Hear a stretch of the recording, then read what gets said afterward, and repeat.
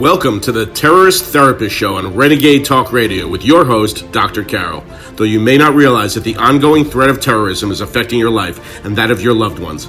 Each week, Dr. Carol analyzes the hottest topics in terror and helps you and your family reach your dreams despite living in a time of terror.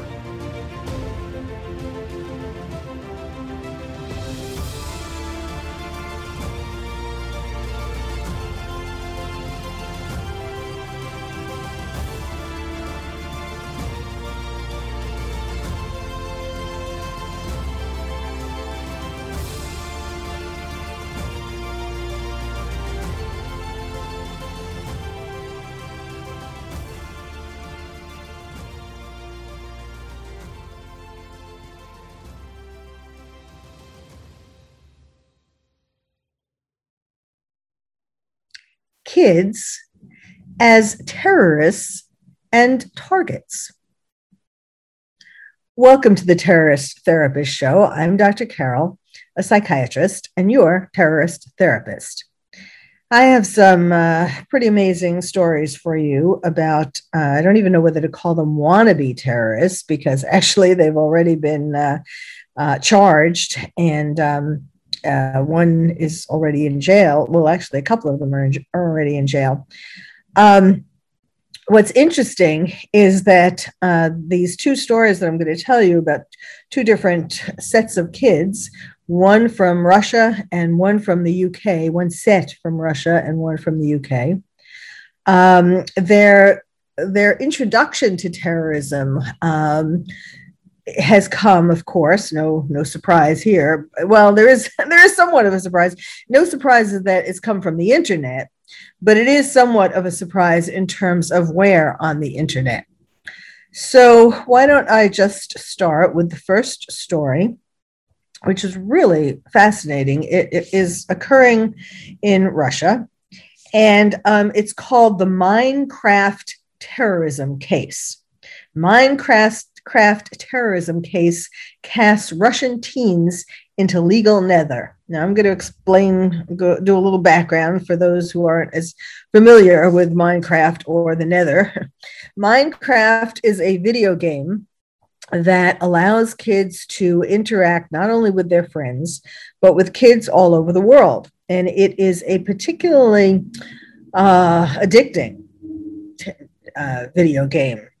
As you might already have heard in previous podcasts, I am not a fan of video games because they do, in fact, there have been decades and decades of studies that show that the more violent entertainment, not just video games, but the more violent entertainment a person consumes, the more aggressive they become. Now, of course, this is all controversial, but, the studies are the studies.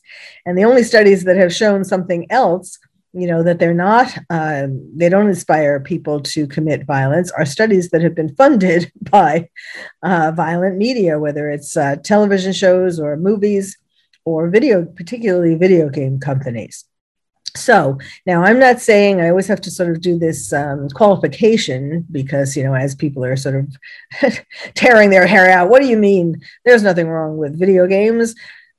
Some video games are fine. It's the violent ones that I'm talking about, just like the violent TV and movies. But video games are more powerful in terms of making people become violent because you are actually doing something physically, not just sitting there and watching something on a screen. You're shooting typically or doing other acts of violence. So Minecraft is particularly addicting. And it actually has some very creative parts to it. It's unfortunate that the creativity is directed towards, for the most part, violent acts. But in any case, I digress. I just wanted to give you a little background on Minecraft because this is what's behind this case of these Russian teens. And, and I'm not saying that everyone who plays a violent video game is going to become a serial killer, or a school shooter, although all the school shooters that have been arrested so far have, in fact, had a history of being obsessed with violent video games. But in any case, but so even though people may not become a school shooter or a mass shooter or a serial killer, there is other violence that we all know is increasing around the world, like domestic violence and, fighting over a parking spot or road rage or things like that. Anyhow, now to get back to the terrorists, it adds to it, to the things that they can inspire, and we add terrorism to the group. So the Nether, also, let me explain that. In Minecraft, there are dimensions, and the Nether is a dangerous hell-like dimension that is filled with fire and lava and fungus and hostile mobs. Not a fun place to be. And you create portals that can go to the Nether and so on. Okay. Now, there are 3 14-year-old boys who are facing lengthy prison sentences in Russia. They have been charged with, quote, training for terrorist activities, unquote. And in this case, they were originally charged with the alleged crime of planning to destroy a virtual federal security service building that they created in Minecraft. You create, all kinds of things in Minecraft, virtual things. And so these 3 boys created a virtual Federal Security Service building. Now, the Federal Security Service in Russia is the principal security agency of Russia. It's the headquarters are in Moscow, and it's also the main successor agency to the Soviet Union's KGB. And the principal responsibilities of the Federal Security Service are counterintelligence and counterterrorism. So they built this Federal Security Service building in Minecraft, and then they plan to destroy it, but destroy it virtually. Of course, the idea is they were destroying it virtually, in this computer game. But was this a preliminary tactic to destroying it? Were they ultimately planning on destroying it in real life? So they are now in a, this is the case, that the idea that a child's play can constitute terrorism, of course, is very controversial. And they have entered into a kind of legal nether, this alternate dimension in Minecraft. But in real life, these 3 boys are in a legal nether. And it is, they've been charged with a number of things. So they dismissed, in fact, this original case related to Minecraft. But they have found that these 3 boys have done other things.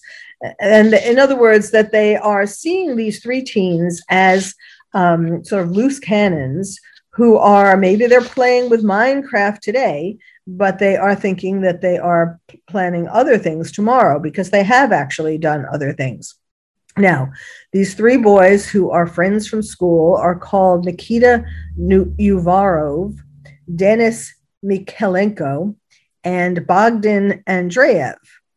And the idea is what Russia is investigating, one of the things about them is that they are trying to decide if their friendship, the 3 of them, their friendship is enough to call them a terrorist cell. But they decided that no, the friendship didn't have enough subdivisions, enough structure to call it as a terrorist cell. They couldn't find like a specific structure that would be enough to call them a terrorist cell. But they have other charges against them. And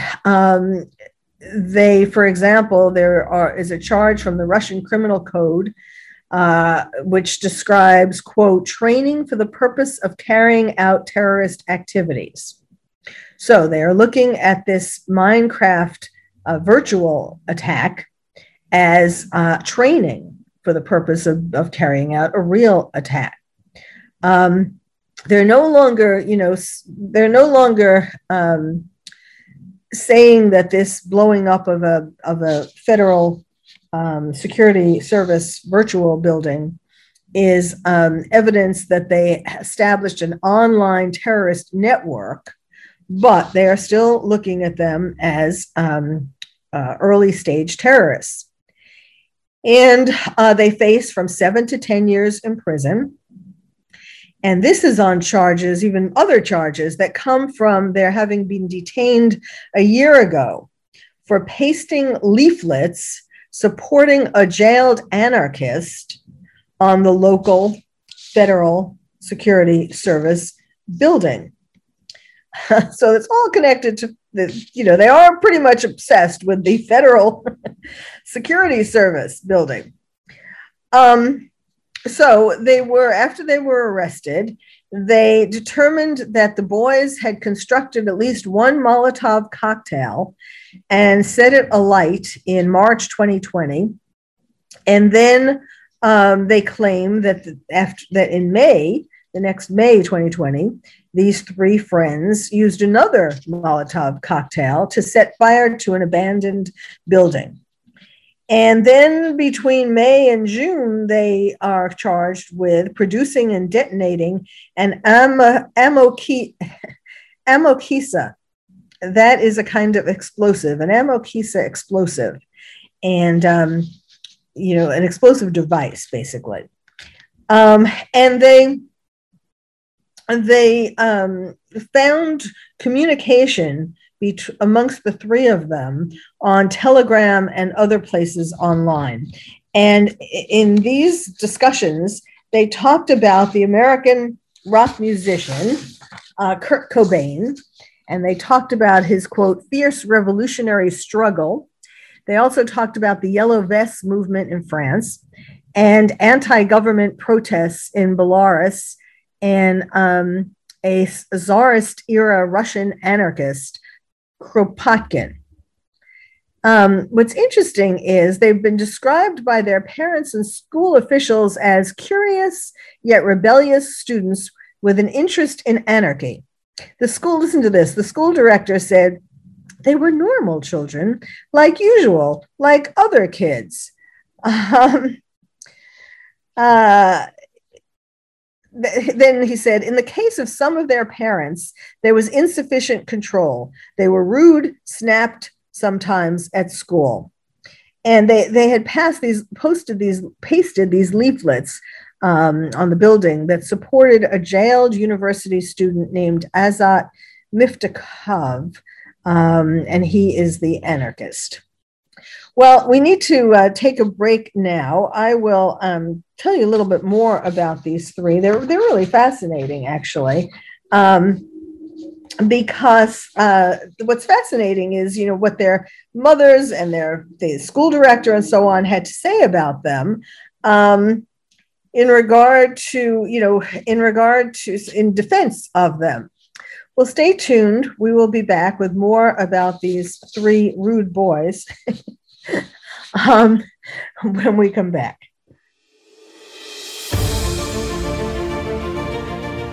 You've been listening to the Terrorist Therapist Show on Renegade Talk Radio with your host, Dr. Carol. Stay tuned and she'll be right back with more analysis of this week's hottest topic in terror.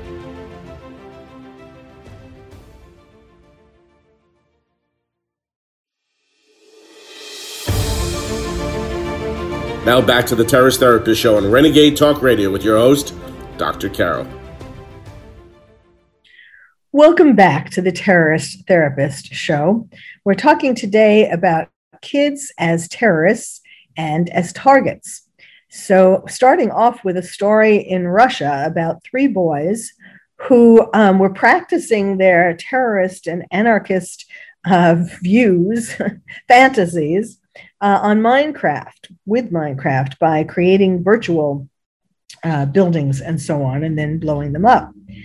So now the the mother of one of the boys said she was aware of their pyrotechnic activities. She said, quote, "I always knew where the child was, even when they were making these bombs, but it was a small childish prank, a child's bomb." And she was saying that the investigators skewed the boy's testimony. And she gives us an example of this, the fact that they, instead of calling the devices that the way the boys describe it as bombachki, which means little bombs, the investigators called them bombs. Okay. Then another mother said that the investigators searched her home and they found a toy musket. And then after, when they realized that investigators were looking into their kids, they looked at their phones and saw that they had recorded a video of them throwing a Molotov cocktail. One of them has a lawyer, and he is with the Russian Legal Defense Organization. And he says the guys were really cooking something up with chemicals and were playing with something, but they went far into a field, to a deserted place, and did it there. One was very fond of history. The other loved chemistry. And I know my client had no thoughts of doing anything more. Two of them confessed, possibly, while facing pressure, threats, and promises. Two of them confessed, and then they retracted their confessions. One of the mothers said that the investigators tricked the parents into implicating their own children. The one with the lawyer refused to confess, and that caused the investigators to accuse him of being the leader of the group. And he now is in pretrial detention. He's been in detention for 11 months. And they are comparing these kids with other young people in Russia who have not been in line with the official line, and they've been accused of extremism. And so, for example, the one that the three teens were expressing support for in their leaflets, Miftakov, he is an avowed anarchist and a graduate student at Moscow State University, or he was a graduate student. And he was 25 years old when he was sentenced to 6 years in prison for aggravated hooliganism. Okay. After being found guilty of involvement in an arson attack against the ruling United Russia Party's office in Moscow in 2018. Now, there's a Russian human rights organization called Memorial, and they said that his body showed signs of torture. And then there are other examples. In 2020, 8 young men and women were found guilty of charges that they had created an extremist group called New Greatness, and they had received sentences from a 4-year suspended sentence to 7 years imprisonment after their chat group was infiltrated by someone from the Federal Security Service. Then in 2020, there were 7 activists who belonged to a group called SET, or the Network, and they were sentenced to prison terms of 6 to 18 years. And they were found guilty of planning terrorist attacks to destabilize Russia's presidential election and hosting of the World Cup in 2018. They tried to say that their group never existed, and even though they shared anti-fascist views, they merely played BB gun war games together. And some of them said that they were subjected to torture. So back to these 3 young men from Minecraft. They are saying, the lawyer of the one is saying he's not saying exactly that the entire case was fabricated, but he says they could have, what he's saying is that it could have been done. It wasn't, nothing serious had happened yet, really, in terms of anybody being hurt. And so he was saying that it could have been done in a different way. Like they could have summoned the director of the school for a meeting to try to talk and sort things out. And he said, but instead, boom, immediately to interrogation. He said, 10 years ago, the matter might have been settled by a spanking with a belt, but now everything is different and it will get worse. Bum, bum, bum. All right. Then the other example of a terrorist, wannabe terrorist, is a 24-year-old man. Now, why I'm calling him a kid is because his first example of violence was when he was 16 years old, and he stabbed a homeless person.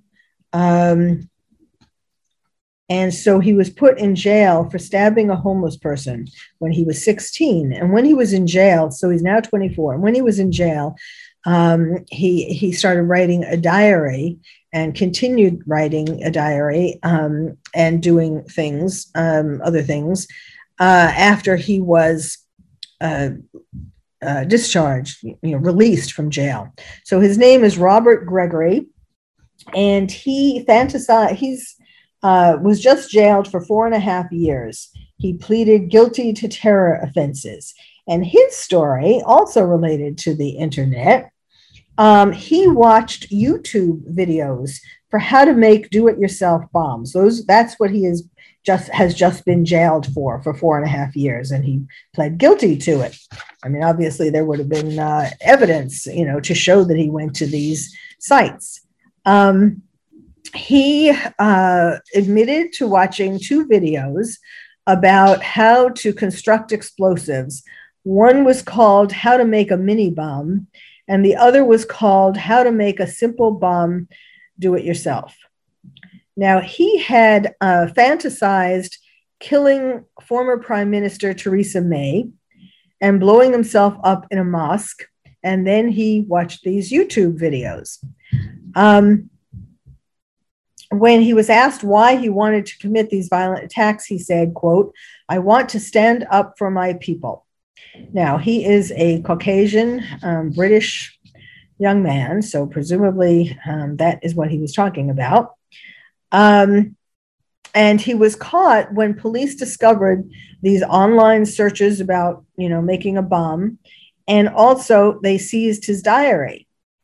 So when the judge sentenced him to 4.5 years in jail, he called him he said that he had clear terrorist motivations. And the judge also said, "You present a very high risk of harm to the public." He was also given a terrorism notification order, which means that he will be closely monitored for 30 years after he gets out of jail after these 4.5 years. Now, he's had some really interesting entries in his diary. It was 8 days after he was released from prison that he started looking up these do-it-yourself bomb videos on YouTube. And in his diary, though, he had some interesting entries. For example, he wrote that he wanted to stab the then Prime Minister Theresa May and, quote, "kill as many MPs on road to Downing Street," unquote. He also wrote that he would like to, quote, "kill a news reporter live on TV," unquote, and, quote, "blow myself up in a mosque," unquote. Now, it is thought that he was inspired by the Christchurch mosque shootings from 2019. He had searched on the internet how to justify killing a Muslim and where can I buy a gun in Bournemouth, which is where he's from. He wrote in his diary was what really condemned him, he wrote about this Christchurch mosque shootings. He said that was, quote, not enough people were killed in the Christchurch mosque shootings in 2019.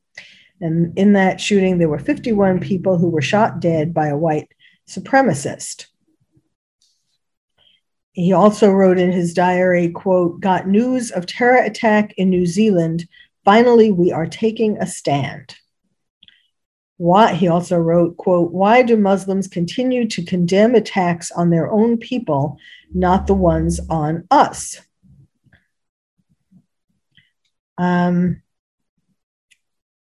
Let's see. Then he wrote something asking if an attack is still a terror attack if the attacker is not Muslim. And he wrote about his plans to recruit, quote, "troops," unquote, that he would radicalize over a period of time. He also wrote about planning to get in touch with ISIS to learn how to make a suicide vest. Quote, "Try to get hold of ISIS terrorist group once out of prison, although I am not a Muslim, so I can learn to make suicide vest." Then one of the videos that he watched showed how to make a bomb using a cardboard and fireworks. And the other showed how to make a time bomb using household items, including a clock and a mousetrap. A clock and a mousetrap. That's interesting. And so he said that when the police, found this diary and so on, at first he denied that he wrote them, not very bright, and he claimed that he got along with Muslims. Now his attorney is saying as his defense that the videos that he watched were easily accessed on YouTube. For example, the one about the time bomb had 845,000 views, and the other one had 388,000 views. So he was saying you didn't have to have any special skills to find these videos. They were on YouTube, which is really, a good point. But clearly this young man, since 16, when he stabbed a homeless person, it seems more like he has, certainly he has mental problems. This is not a typical wannabe terrorist. Although, as I have long talked about, it's not mutually exclusive. People who have mental illness are, in fact, more vulnerable to becoming terrorists for a number of reasons. So the lawyer said many of the diary entries that are referred to are extremely difficult to listen to, but they are diary entries of a man in prison over the course of 2 years, and they are not part of the offense that he is convicted with for his plea. But surely the judge, sees that this man is a ticking time bomb, literally. Well, when we come back, so that was, I've just told you the story about two stories about kids as terrorists, particularly related to using the internet for inspiration. And when we come back, I'm going to talk about kids as targets of terrorists. So stay tuned.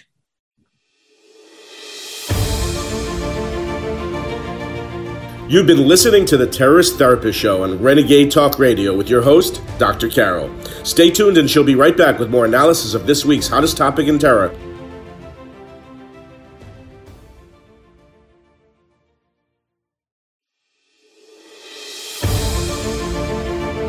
Now back to the Terrorist Therapist Show on Renegade Talk Radio with your host, Dr. Carol. Welcome back to the Terrorist Therapist Show, where we're talking today about kids as terrorists and kids as targets. So now we are going to be talking about kids as targets. To tell you the truth, whether we're talking about kids as wannabe terrorists, kids accused of terrorism and so on in the early stages, or kids as targets, just the whole idea of talking about kids connected to terrorism is just so tragic and sad. And, whether they're targets or terrorists. So now let's talk about the targets. This is about, and you may have heard about this, or perhaps not, it's interesting how terrorism, we don't hear enough about terrorism in mainstream media, but you may have heard about this. The bombing outside of an Afghan school. This just happened recently. And there was a bombing outside of a school in Kabul, Afghanistan, and it was timed so that it would be most likely to kill girls, not boys. They did it at a time when girls would be leaving the school, a high school. And that is not a coincidence. And you'll hear a little bit more about why. Now, each time, as this story goes on in the news, at first they were saying, at least 50. Now it's at least 68 killed. And at first they were saying at least 100 wounded, and then it went to 150. Now it's at 165. And part of the reason, this is kind of a chilling part of the story. So part of the reason why the actual number wasn't determined at first was because the bombs, there were 3 explosions, and they were so close to the school that some of the people were actually incinerated. Their bodies weren't found. They are missing. Really sad, especially really sad when we're talking about kids. So, and this, of course, is happening, not a coincidence, that it is happening at the time that getting closer to when American and NATO troops are going to be removed, or that's the plan in any case. So the Taliban and ISIS are feeling empowered, knowing that the time is near for the troops to be removed. Now, it's interesting. Actually, President Trump had set a date for removing the troops as May 1st. But Trump would not have removed the troops without a lot more careful planning than it seems like is being done now. Now, President Biden has said that he's going to remove them completely by 9/11, by the 20th anniversary of 9/11. So, they're feeling like it's going to be a free-for-all, which, it's already begun to be a free-for-all between the Taliban and ISIS. And the ISIS, first of all, nobody, an interesting fact is that nobody has yet claimed responsibility for this bombing outside the Afghan school. The Taliban hasn't claimed responsibility. Typically, whether it's ISIS or the Taliban or whatever terrorist group, they proudly claim responsibility for attacks. Unless, in this case, unless the Taliban is trying to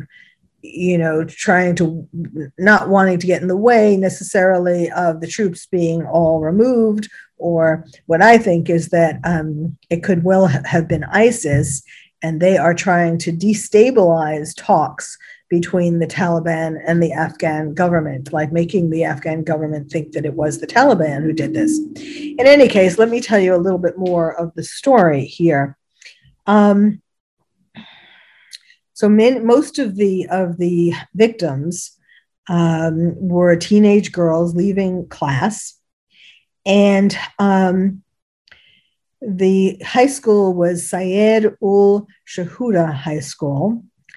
And before this attack, there has been concern already begun that by rights groups and other groups, they are afraid in particular that the American troop withdrawal would leave women and girls at most risk of being killed or injured, of having their educational and social gains ruined, because the Taliban does not want women, girls or women, to get ahead, basically.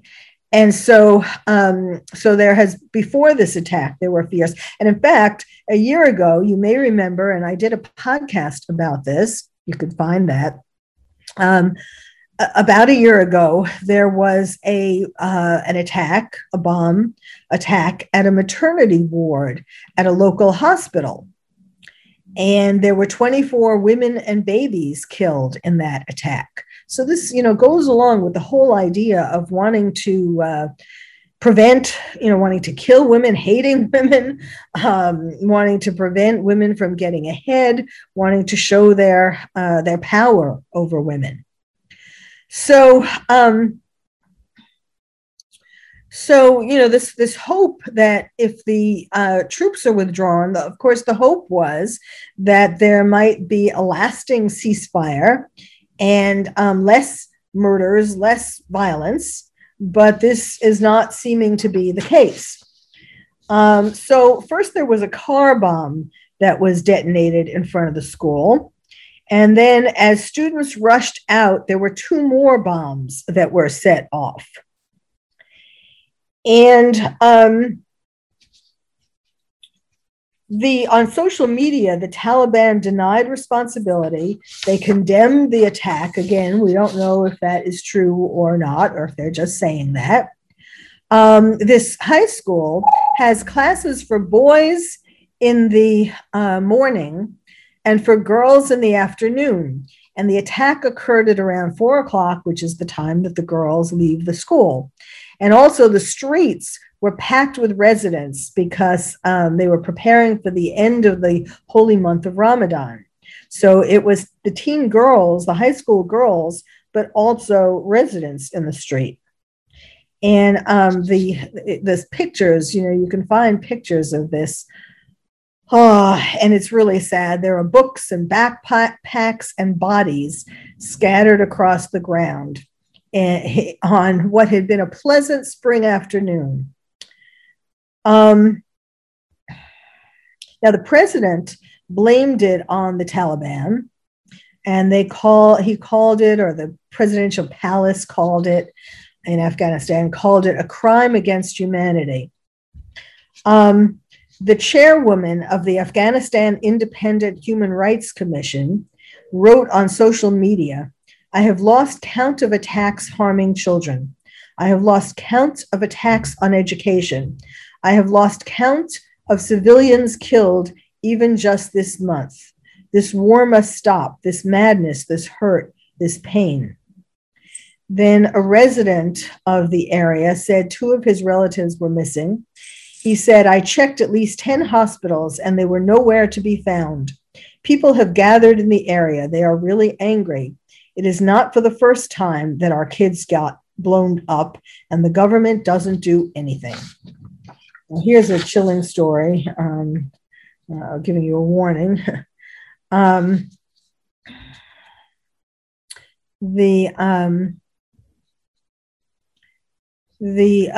person who came to pick up his 2 daughters saw a man in a Toyota sedan parked outside the school. And he saw that the man was shaking, and he thought it was that the man was nervous. And he asked the man what he was doing. And the man said, "None of your business." And then moments later, the car exploded. So needless to say, the man was nervous, expecting his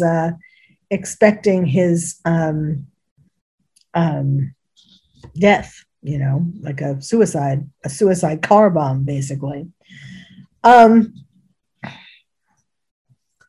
So now, before the, between 1996, before 2001, before 9/11, the Taliban barred women and girls from taking most jobs or going to school.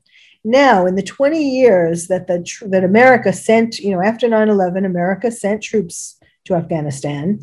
And so it's been 20 years.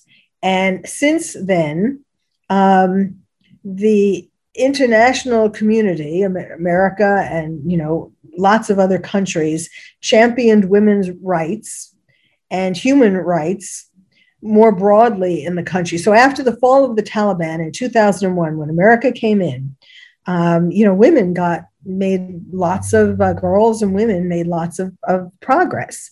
And now, of course, it looks like that is going to be over. So, what's the question? The question is, we need to be very careful. Or what's the bottom line? What's the lesson, I should say? The lesson is that we should not rush to pull out. I mean, yes, of course, we don't want Americans dying, or even people from other countries who are in Afghanistan trying to keep the peace. We don't want them dying. We don't want to lose lives. But people who, risk their lives to go in to try to have peace. But I think the lesson is that we need to remove them a lot more slowly. And because otherwise, from these early signs, it looks like there is going to be complete violent chaos. Well, thank you for listening to the Terrorist Therapist Show. I'm Dr. Carol, your terrorist therapist. If you would like to find out more about terrorism from me, your terrorist therapist, visit my website, terroristtherapist.com. And if you're a parent or teacher and want to build stronger nests for your kids to become more resilient, check out my new award-winning book, Lions and Tigers and Terrorists, Oh My, How to Protect Your Child in a Time of Terror. It's the first and only book about terrorism for kids. You can find it wherever books are sold or directly from the publisher at terrorismforkids.com. Terrorism, 4, kids.com. I'm Dr. Carol, your terrorist therapist. Thank you for listening to the Terrorist Therapist Show on Renegade Talk Radio with your host, Dr. Carol. We hope listening to the show has made you feel calmer, more resilient, and more able to reach your dreams despite living in a time of terror. You can also check out past shows on Renegade Talk Archives for more insights.